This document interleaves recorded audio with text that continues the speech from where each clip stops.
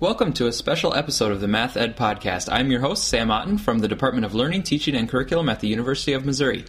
At the recent PMENA conference held on the campus of Michigan State University, I attended the working group on argumentation, justification, and proof, organized by Michelle Cirillo from the University of Delaware, Megan Staples from the University of Connecticut, Carl Costco from Kent State University, Jill Newton from Purdue University, and Keith Weber from Rutgers University. On day one of the working group, Keith Weber gave a short presentation and answered questions about proof research in mathematics education. I've captured part of the interactions from day one in episode 1519 of the podcast. On the current episode, you can hear the panel discussion from day two of the working group. The panel consisted of Kristen Bieda from Michigan State University, Anna Connor from the University of Georgia, and Pablo Mejia Ramos from Rutgers University. They spoke about their conceptualizations of argumentation, justification, and proof in their own research, and also took questions from the working group attendees. Next, you'll hear Kristen, then Anna, then Pablo answer a question about how they conceptualize the central constructs of their research, be it argumentation, justification, or proof, and in what ways those conceptualizations matter for their work with various stakeholders, such as researchers, teachers, and students.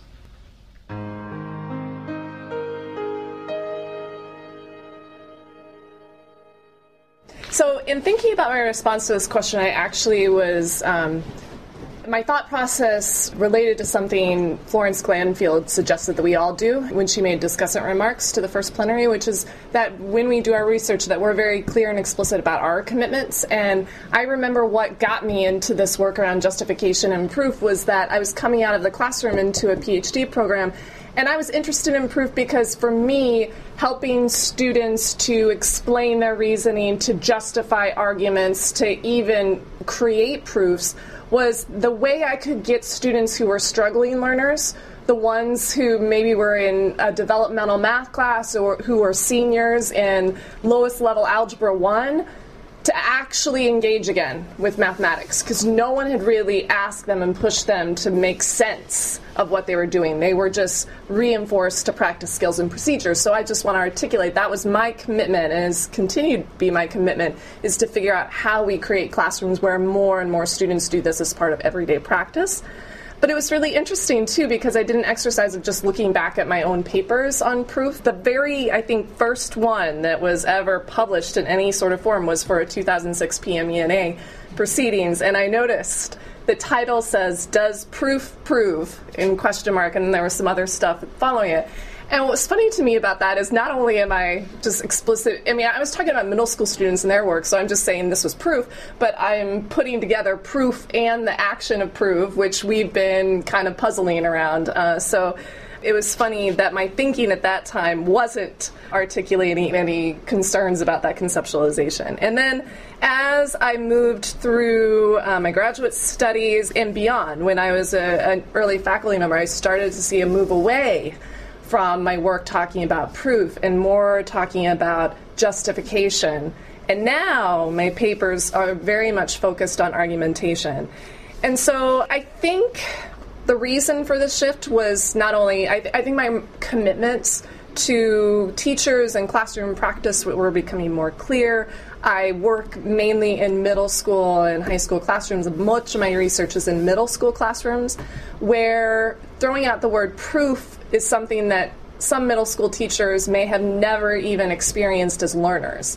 So it doesn't really make sense to have a conversation with them about proof if it's not something that they would even articulate as a part of their teaching practice. But I also think that the choice of term that we use is very much dependent on what we are studying. So, for instance, the conception advanced by Gabrielle Stylianides about reasoning and proving hyphenated, I have a hard time working with that if I'm doing work in classroom observations.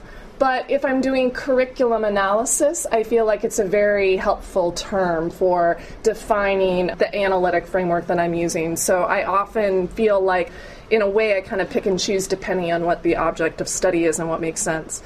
But for me now, argumentation is the most central construct in my work. I think part of this may be because of how we're seeing the intersection of the standards for other content areas intersecting with standards for mathematics. We now have the next generation science standards where argumentation is a focal practice, as it is in the Common Core standards. And again, part of my shift away, I think, away from proof is that a lot of the work I was doing that emphasized proof was all pre-Common Core. And in the principles and standards, that process standard was reasoning and proof. And that was also, at the time, we could talk more about that, but that was an interesting use of proof in the standards. So I want to get to the question about how do I see these processes and objects intersecting among communities. So I have to say I'm frustrated myself, but I'm not seeing a lot of this in the research about conceptualizing what these terms mean from the perspective of the people, say, we are doing research with, teachers and students, and by talking about a quote from a teacher that I talked with that still resonates with me. When I had finished watching something that went on in our classroom, and I asked her, okay, was that proof that the student, was that a proof? And she said, oh, no, it's not a proof, but it was a proof for them, for students. And I thought that was really interesting how she recognized the difference, but was willing to sit with that difference. And we need to understand what the teacher perceives of that difference and how they negotiate the balance of that in their practice. So, I just had one clarifying question. So you mentioned in your time over the years moving from proof to justification to now maybe argumentation. Do you view that as those concepts were fixed and you have moved through them, or have you been kind of studying the same thing but you're now conceptualizing it in a different way? I definitely don't think those concepts are fixed. And I recently did a review of the last 10 years of the International Group PME papers, and we looked at just argumentation and proof papers, and we saw the shift in some of those conceptions and the clarification around some of those conceptions. But I think it's also just me getting better again at knowing what my commitments are and getting clearer at articulating those commitments. So I was doing some learning as well as the field doing some work. So my work focuses on argumentation, in particular teachers' support for argumentation. But I also study teachers' conceptions of proof as they relate to their support for argumentation in their classrooms. And I really liked what Kristen said about paying attention to what teachers think about proof. And I think that's a very important part of what I'm doing as I try to understand both what teachers believe about proof and how that relates to what they do in their classrooms when they are supporting students in making arguments. My focus on argumentation began with a conviction that reasoning and proof are very important in classrooms and that we don't know a lot about how to incorporate reasoning and proving into secondary classrooms. So again, it started with those 2000 principles and standards where that was the process standard that was important to me. So, in my view, engaging students in mathematical argumentation in appropriate ways can lead to their engagement in proof more naturally, although we don't really know how that might happen.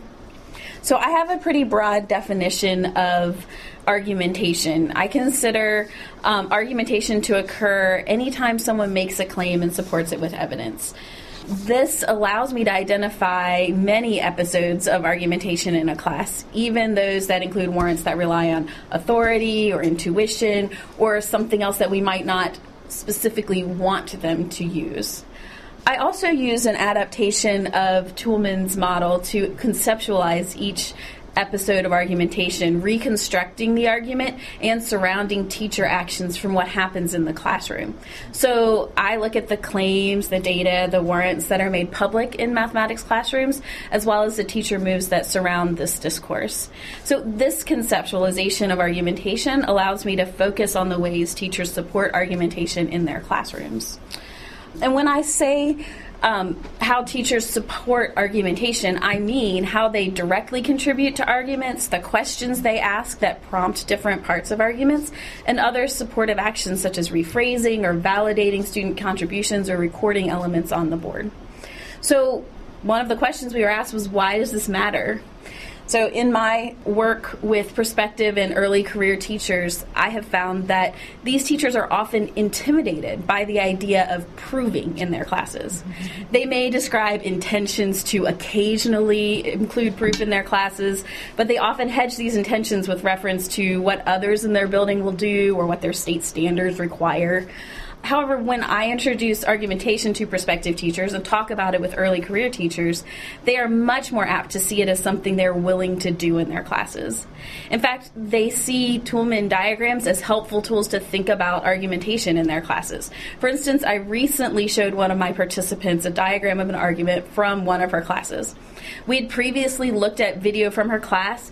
She had identified claims and evidence that she and her students contributed, and this had happened over a series of interviews. And then in the most recent interview, I showed her this diagram and asked her what she thought about this representation of the argumentation in her class. And she said, I can see how my questions prompted which parts. If I had asked different questions, I might have gotten more warrants. So she was already looking at this way of looking at argumentation and saying, this is helpful in being able to see more about how I could get students to make better arguments. So you mentioned argumentation as being a really way to build these things that can later move towards proof. And then when you're talking about the teacher actions, is that teacher actions to just get the argumentation happening, or are some of those teacher actions to build the argumentation toward proof? I think both. So what I've currently studied already is just in general actions that surround argumentation and not differentiating between argumentation and then the more formal arguments that might be proofs. But I think one of the things that I can build towards is identifying what is that progression? How can you help students move from arguments into more formal, more deductive ideas? Okay, so I'll go straight to my vague conception of the objects that we're asked to talk about. I see the set of proofs as being a subset of the set of mathematical justifications and the set of mathematical justifications to be a subset of arguments in mathematics. And the way that works is that an argument for me is quite generally a series of statements for or against something, kind of similar to what Anna was saying. And this includes things like arguments by appeal to authority, right? So similar to what you were saying. So this is something very appealing. Argumentation is a really broad field, and the notion of argument allows, that kind of thing to be counted and studied in those ways. Whereas a justification for me wouldn't include that, an appeal to authority. I see justification, and again, this is just my perspective. This is the way that I've operationalized it in my work, as providing some sort of justification, some sort of reasons for, right? So an appeal by authority argument is not providing any reasons for why the claim is true. And finally, and I am aware that this is kind of a cop-out, I usually do that in my presentations where I get to the point where I say, I don't actually define proof. This is a really, difficult topic in the philosophy of mathematics, and, if you want to go and think about it for years, there's a whole field in it. But essentially, the idea is that a proof is a particular type of justification that has field-dependent restrictions. So I do imagine justifications that become proofs when they meet different types of restrictions in different settings, let's say. So if you're working in knot theory, then certain representation system is okay, whereas if you're working in abstract algebra, maybe it wouldn't, right? So I want to do a little bit better than that for proof, and so I went to my dissertation and got this little diagram that I included in the first chapter. And it was my attempt at making sense of how the literature talked about proof, and this is very consistent with the idea that Keith presented yesterday about cluster concepts. So the idea is that proof is discussed in the literature focusing on different facets, and these were kind of the three main facets that I could see being kind of put in the foreground. The cognitive aspect, and that included things like, as Keith was saying yesterday, seeing proof as something that is convincing to a person, a mathematician, something that is surveyable, comprehensible, something that a mathematician can understand. Formal, there's this aspect about, that is a non-amplitive, deductive argument, it's based on logic, that kind of thing. And then social, people who discuss proof in terms of, it's an argument that is sanctioned in a community. It may change through time. The standards change. It changes from one group of mathematicians to another, and so on and so forth. So there, that's hopefully kind of a little bit better than just saying it's a particular type of argument. Okay, so that's in terms of the objects. In terms of the processes, this is something that has helped me organize kind of all the stuff that I do around argumentation in mathematics. So hopefully it will be for you as well, or you see some value in it. I see argumentative activities as goal-oriented activities. So what I care about is I say, okay, what is the initial state of the activity? What kind of operations are allowed, and what is your goal? Right? So let me give you an example of one of those argumentative activities in mathematics. So you have the estimation of truth. So what it's given is a particular conjecture. As you can see, a conjecture like this one, and then the idea, what you need to do is to assess, the extent to which you think this conjecture is true or not, right? And maybe provide an argument for or against it. So that's one, what argumentative activity. What other argumentative activities are there? Well, I put them around three main topics or three main areas. You're either constructing an argument in mathematics, reading one, or presenting one. And then depending on what you're given and what you're asked to do, what your goal is in the activity, then you have things like exploration of a problem, estimation of the truth of a conjecture, which is the one that I just illustrated, justification of a statement, where a statement is given and you're asked to justify it. You may also be given an argument and be asked to comprehend it, or maybe your job is to evaluate it. And similarly, you can be given a specific argument, and then maybe your goal is to persuade a given audience, something that happens in classrooms, or to explain to a given audience. Or as a student, you have an argument, and your goal is to demonstrate to your teacher that you understand it. So that's that particular activity. And you can do that a little bit further, finer grain. So one type of justification of a statement is proving that statement. So within the restrictions of the field that you're working with. And again, evaluation, it depends on the particular criteria that is given to you. Maybe your job is to validate it. Is it a proof or not? Or maybe it's just to say to what extent you think the thing is persuasive. And we went through the literature a few years ago and kind of went and looked at the type of tasks that were given to participants and whether it was of one type or another. How this has helped me, again, is kind of organize my own work. I've done stuff giving proof that tasks to students. I've done work where I ask students to read a proof and then just give them a proof comprehension test. I've done work with mathematicians asking them to determine whether or not a particular argument is a proof, or to say how persuasive they are. And recently, we've been studying the way that mathematicians present proofs in lectures. So for me, it's just kind of a map of the different kinds of studies that I'm doing. It also helps me parse the literature. And Boero, in the 1999 debate in the newsletter of Proof, was describing proving as something that involves a bunch of different kinds of activities, starting from the exploration of the conjecture to trying to estimate whether that conjecture is true or not, to then constructing the proof, to then cleaning it up for publication, to then maybe even formalizing it. So proving in the literature, for some people, it was just a bunch of different activities that I was identifying under construction, right? And so when you went and looked at those tasks that you have in the literature, and I have three here, so the first one is from Cohen-Rothman in 94. You can see that this is a task that actually is asking a bunch of things. It's asking students to explore the problem situation, then to create a conjecture, and then to prove it, right? The second one is from a paper from Keith and Lara, and this is a proof of this proof task where you're asked to estimate the truth of the conjecture and then prove it or disprove it. So you're doing two things. And then the last one is a just typical example of a prove that task, where you're just giving a statement. That's the initial situation, and all you're being, the goal here is just to construct a proof, whatever that is in that context. Right now, we actually want to hear one more thing from the panel members. So we're going to ask them one more question, and this time we're asking them, from your perspective, where is the field now with its understanding of these processes of justification, argumentation, and proof? Where is the field in our knowledge of how to foster them in classrooms? And where do you see the field in terms of what we know about supporting teachers to organize their classroom in ways that promote these things? So we're going to hear again from each of the panelists their thoughts on this, and then we'll be able to have some more discussion and some cross-talk.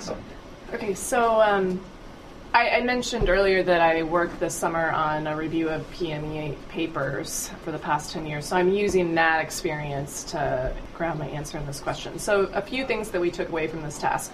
After, it was myself, Andreas Stylianides, and Francesca Morselli, and we kind of divided up the PME paper somewhat randomly, and what we all kind of concluded is if we used the phrase argumentation and proof, that captured all of the work that was going on. So that was definitely a way to describe the focus. But we also found that these 3 themes capture the bulk of the work: research on student conceptions and learning, classroom-based research, and research on teacher knowledge and development. So I was tasked with reviewing work on research on student conceptions and learning, and overwhelmingly what I will say is we have definitely moved forward in the field in understanding the process of exemplification and students' uses of examples in argumentation, justification, and proof. That seemed to be by far and away the most kind of popular topic in which to be doing research among the papers in the past decade. But we were just discussing here a little bit about the notion of the importance of being explicit about our conceptions of what is an argument in our work, what is a justification, what is a proof. My own review of those papers suggests that we've really gotten a lot better at being explicit, but Anna raised the issue, I think we've gotten a lot better at being explicit, but we're still really kind of hedging around what is proof. And I would say that I would definitely agree, especially in work that is elementary, middle, or secondary, that we're really still struggling to define what is proof in those contexts. But again, at the university level research, I think there's still many opportunities for debate. But I did want to say what we also all agreed was missing from the papers that we reviewed. There's not a lot of work on curriculum and how these particular issues play out in curriculum materials. There's not as much work as maybe we would like on fostering participation in classroom argumentation. That has kind of fallen away because I think I looking at Megan and some of her work around equitable participation and the role of justification in that is, she was my academic hero. She doesn't know this, but a lot of that work I looked to as really important for my own work too. And then the other thing that we found across the board, across these themes, not that much on interventions for building students' capacity and engage in argumentation and proof. So we're coming to understand, like I said, how students generate proof, how they use examples to generate proof, but now we need to take it a step further. What does that mean for developing interventions in classrooms to improve students' conceptions of proof and their ability to generate arguments and proofs? So, and universally too, not as much work at the lower grade levels, elementary, than secondary, of course, but that's to be expected, I think. So, coming to the question of where the field is with its understanding of these, I would say, yes, we've gotten a lot more clear on what they are. Maybe we don't agree, and there's still some fuzziness about some of it, but at least when it comes to argumentation, we usually specify what we're talking about when we're talking about that. The questions, though, of how to foster these activities in classrooms, I think we have descriptions of what it looks like when there is argumentation and even productive argumentation in classrooms. We have a lot of descriptions of that. And we have a lot of descriptions about what happens when people are proving, whether it's individually or in a classroom context and things like that. But I don't think we really know what it means for a teacher to learn how to foster these activities in classrooms. So we know what it looks like when they're doing it well, but we don't really know how they got there. And so that's one of the things that in my research, that's what I'm working on, is looking at how do teachers learn to support their students in making arguments and hopefully eventually into proving. But this supporting teacher learning of these pedagogies, I think, is something that as a field we really need to look hard at to figure out how to assist teachers in learning to do these things. And I think that's one of the directions that we really need to look at. Okay, so I wanted to talk about, I guess, two things with respect to this question. One is with respect to that debate that I was talking about in the late 90s, it was, I think, 1999. There was this big debate about, Duval saying argumentation is completely different to prove, doesn't make any sense to talk about, and then this was the other position, that you could, transition, you could have students transition from their argumentation activities into their proving activities, and that this could sometimes be quite helpful, and what is called the cognitive unity hypothesis. And what I have seen through the last few years is that by working on better defining what each one of these researchers meant or mean by these words, there has been some progress. And I think that an example of that is the work of Bettina Pedemonte, that actually gives a little bit more detail about the cognitive unity hypothesis, and now they're talking about not only content distancing between arguments and proofs, but structural distances and so on and so forth. So I think there's a little bit more defining, definitely, than there was when I got into the field. The second thing that I'll say I think is important, or at least in our subfield in undergraduate math ed, is that during the last few years we have learned a lot about how mathematicians behave around this notion of proof based on empirical research. Not long ago, the only thing that we had was this caricature of what everybody imagined mathematicians doing mathematics, what that looked like, and then maybe the few mathematicians who actually talk about how they do work, just those self reflections on their own practice. But recently we have much more kind of empirical evidence on how mathematicians behave around this concept, and one of the things that is happening is that stuff that was considered to be really bad when we saw it in students, we're seeing it in mathematicians, and so we're like, well, then okay, maybe it wasn't that bad that students were using examples and or taking into account the authority of the the author of the argument when they were evaluating a given argument. So yeah, and I'm not saying that this is the only thing that we should be doing, that we really need to understand how mathematicians behave around proof, because that's what we want for everybody. That's not what I'm saying, but it's definitely something that has changed through the last few years that I think is important. One of those studies, for example, we were just discussing a few minutes earlier that we're not so sure that even for very simple proofs, mathematicians agree whether the purported proofs, whether they're valid or not, and that that says something to us about any attempt that we make to actually just kind of define proof, right? Yeah. So yeah, anyway. So now I'm just going to open up the floor to any of the specific panelists, or if you have a question for the panel overall. So I guess one question I have is that there's sort of proof could also be regarded as a discovery process, as a method of investigation and so on. And I don't think anyone's really commented on that in either, the way they've organized their layering of argumentation, justification, and proofs, or in what they said. So could anyone sort of comment on proof as sort of a means of discovery or as a path to knowledge about things? Sure. So I think you're right. I don't know exactly what that looks like. I don't think that's very well researched how that happens. I imagine kind of a mathematician or a student just going on a proving activity and suddenly finding out something that they were not aware of. But yeah, so that's the other part, that because it hasn't been researched much, that's the kind of, and since my priority was kind of organizing what had been done, then maybe that's one of the reasons why it's not there. But yeah, it's been that was one of the things that de Villiers, for example, included into his framework of one of the purposes for what proof could do. But yeah, I guess I want to respond from the perspective of like a middle school or secondary classroom, especially in classrooms like. I'm not talking about a high school geometry class where they may be doing unit on proof, as is the case sometimes. When you said proof is a discovery process, that really resonates with me in my own experience, say, in my master's program. But it doesn't, I wonder from a middle school student's perspective what exactly they're discovering.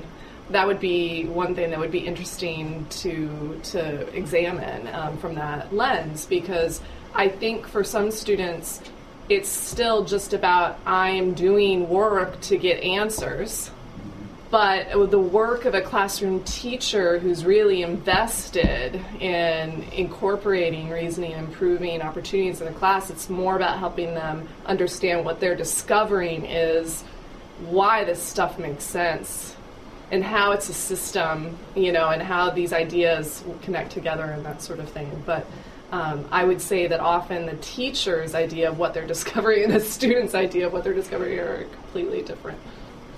coming from different mathematical backgrounds from the United States and from Israel, we had realized that working with students from these different backgrounds, especially at the college level, they brought in a lot of different things, and oftentimes students from outside the United States are much better at explaining reasoning, justifying, or proving things, are much quicker at picking those up than students from the United States. And I was wondering if you guys had thoughts on how that is processed at an undergraduate level.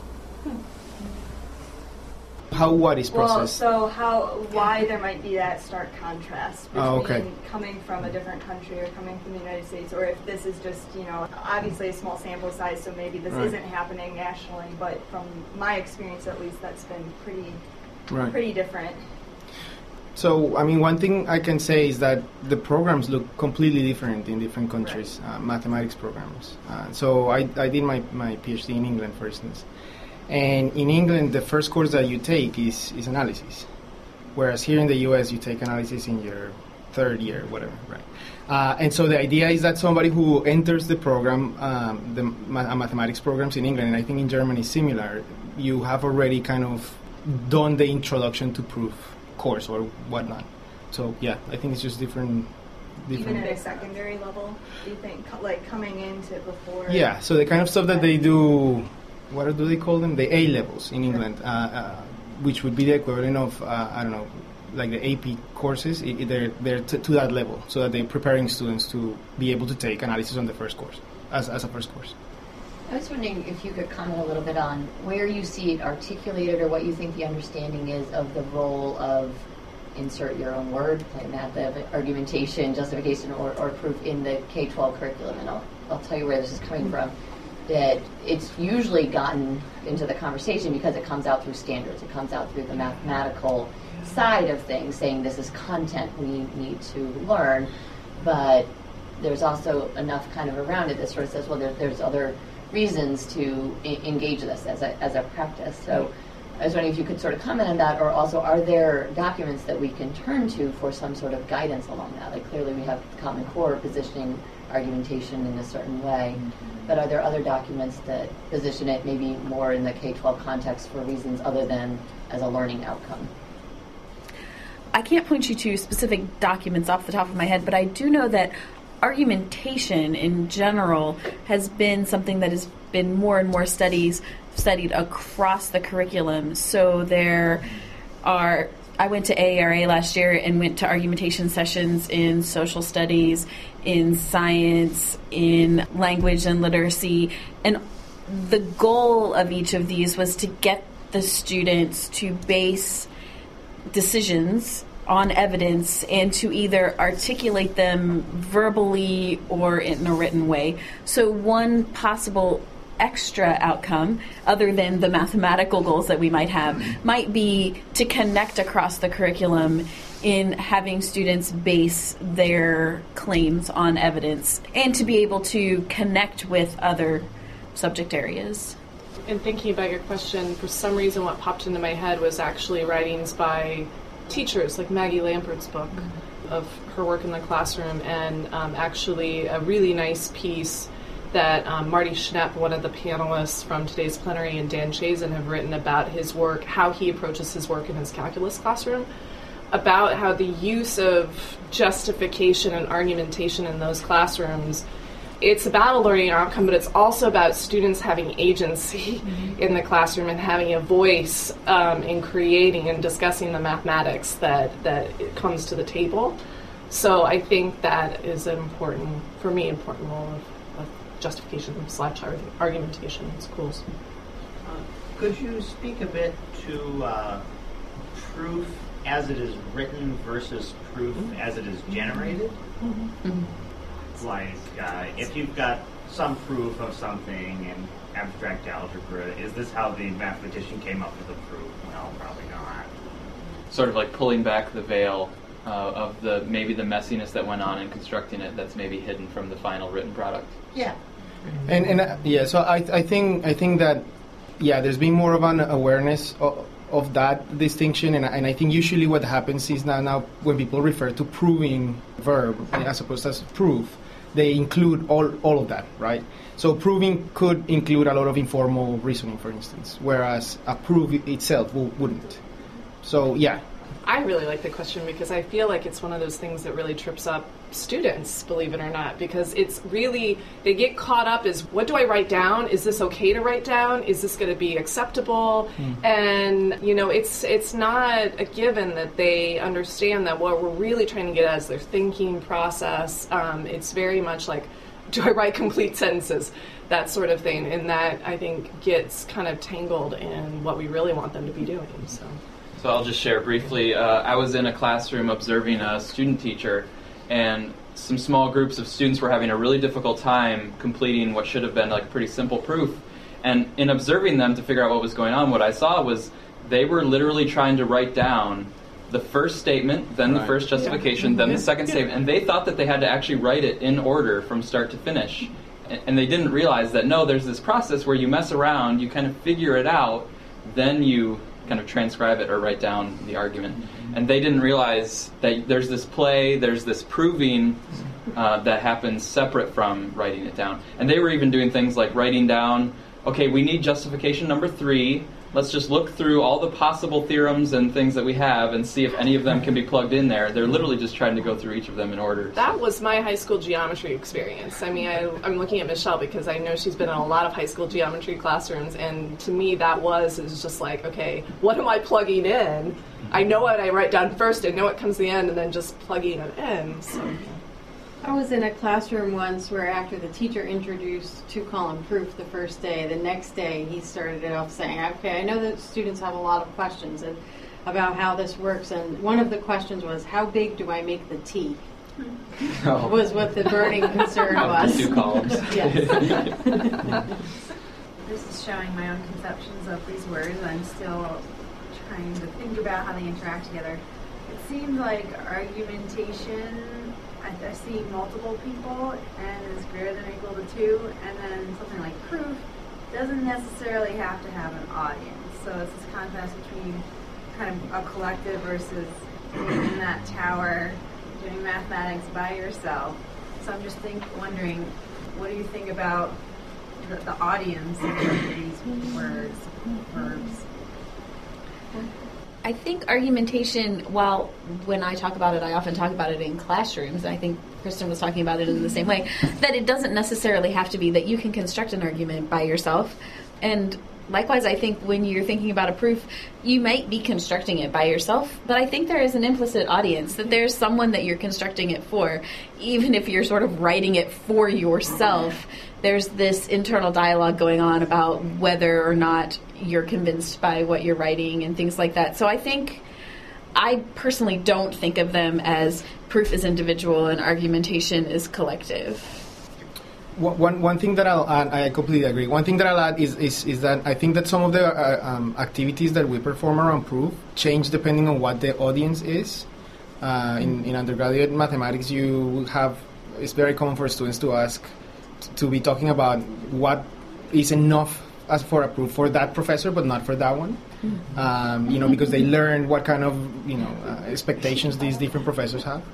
So yeah, it's just something to take into account in terms of research, that if you're interpreting somebody's behavior, you have to kind of know what their goal is, and within that, it may be something related to the audience, the specific audience that they're thinking about.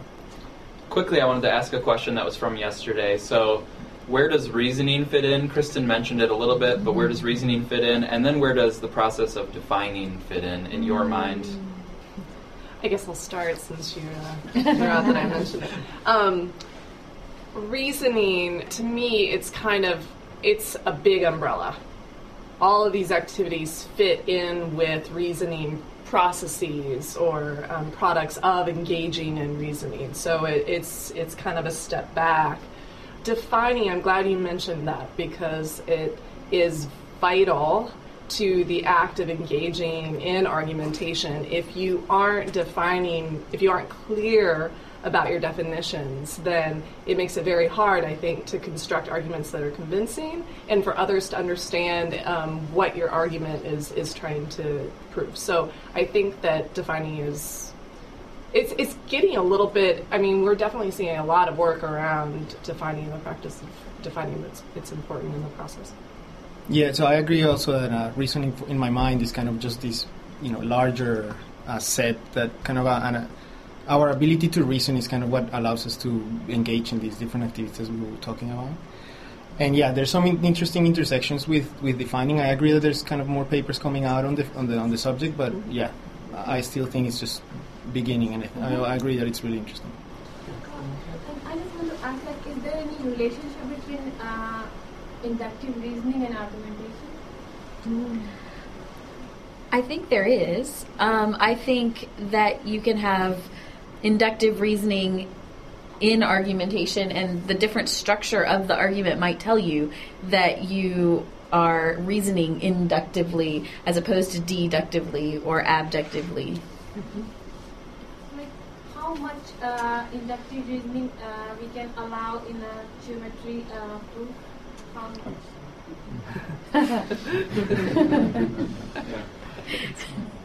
What kind of answer do you expect? 50%. Like every time I found geometry proof as a very deductive kind of reasoning. There are steps and students are supposed to follow those steps and at the end prove. But is there can we change our mind and let the student explain more about those process and still accept it as a well-written proof in a college level? Just the inductive argument as accepted as a proof? So not just a step by step at the end we got the proof. How about we just allow the student to write more about their steps so we can understand they actually know what they are writing. It's not coming from their rote. I think I understand what you're saying. I think this is very interesting. So one of the activities that I described was a demonstration of validity, because I think that's what students are doing. Students are not really justifying when they're writing a proof for a professor. They're demonstrating that they know the proof, right? That's their goal. Some students actually probably, if they know a step, they may not need to, kind of write much about it.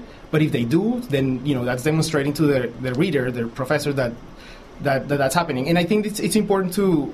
I mean, I have started doing it in the transition to proof course that I teach to kind of explain this to students, that their job is actually to demonstrate to me that they understand this proof.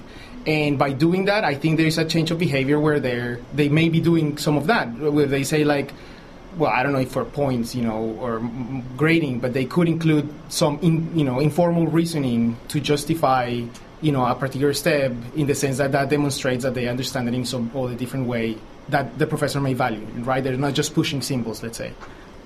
But yeah.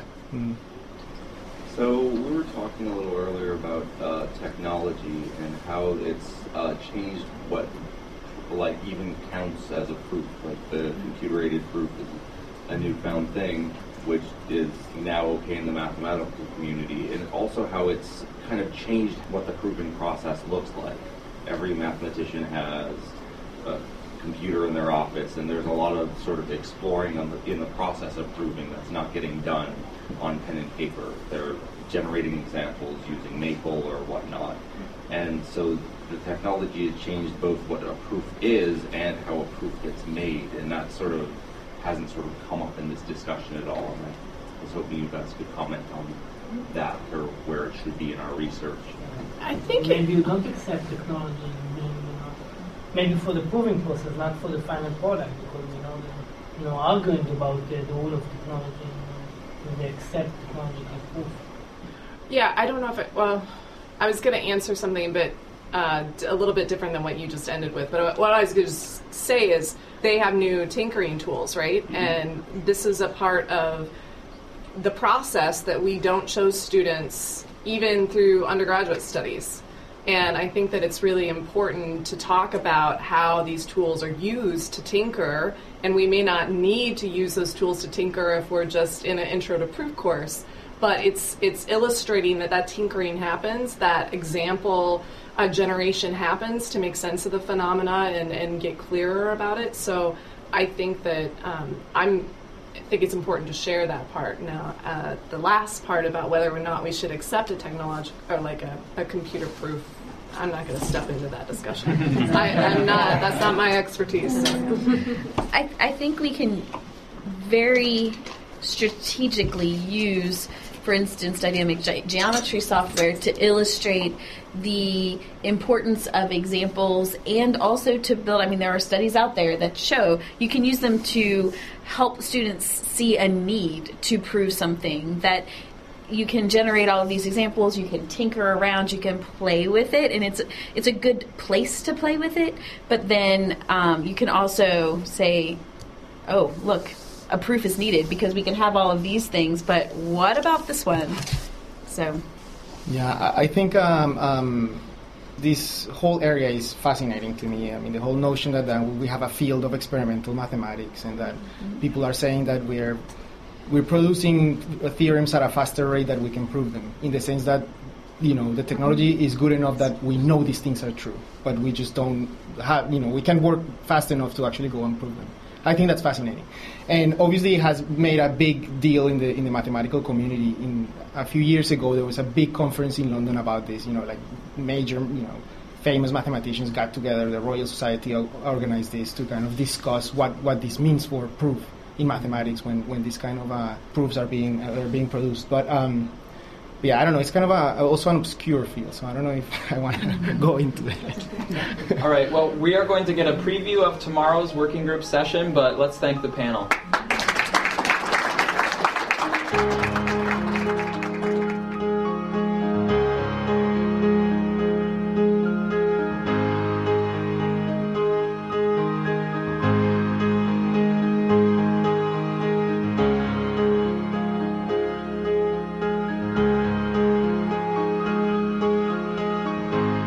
Thanks for listening to this special episode featuring Kristen Bieda, Anna Connor, and Pablo Mejia Ramos.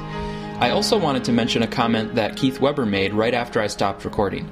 With regard to the question about how definitions fit into the arguing or proving process, Keith said that people can argue, and often do argue, without attending to the precise definitions of their terms. But you cannot prove without attending to the definitions of your terms. Anyway, that's all I have from day 2. If you haven't done so already, please listen to episode 1519 from this same working group. And 2 quick plugs. If you're interested in a master's degree in math education, we have a great online program at the University of Missouri where everyone gets in-state tuition. Visit online.missouri.edu/mathmed for more information. And if you're looking for useful videos of math teaching, then check out secondarymathvideos.com. That's secondarymathvideos.com. I am thankful for all of you who listen to the podcast.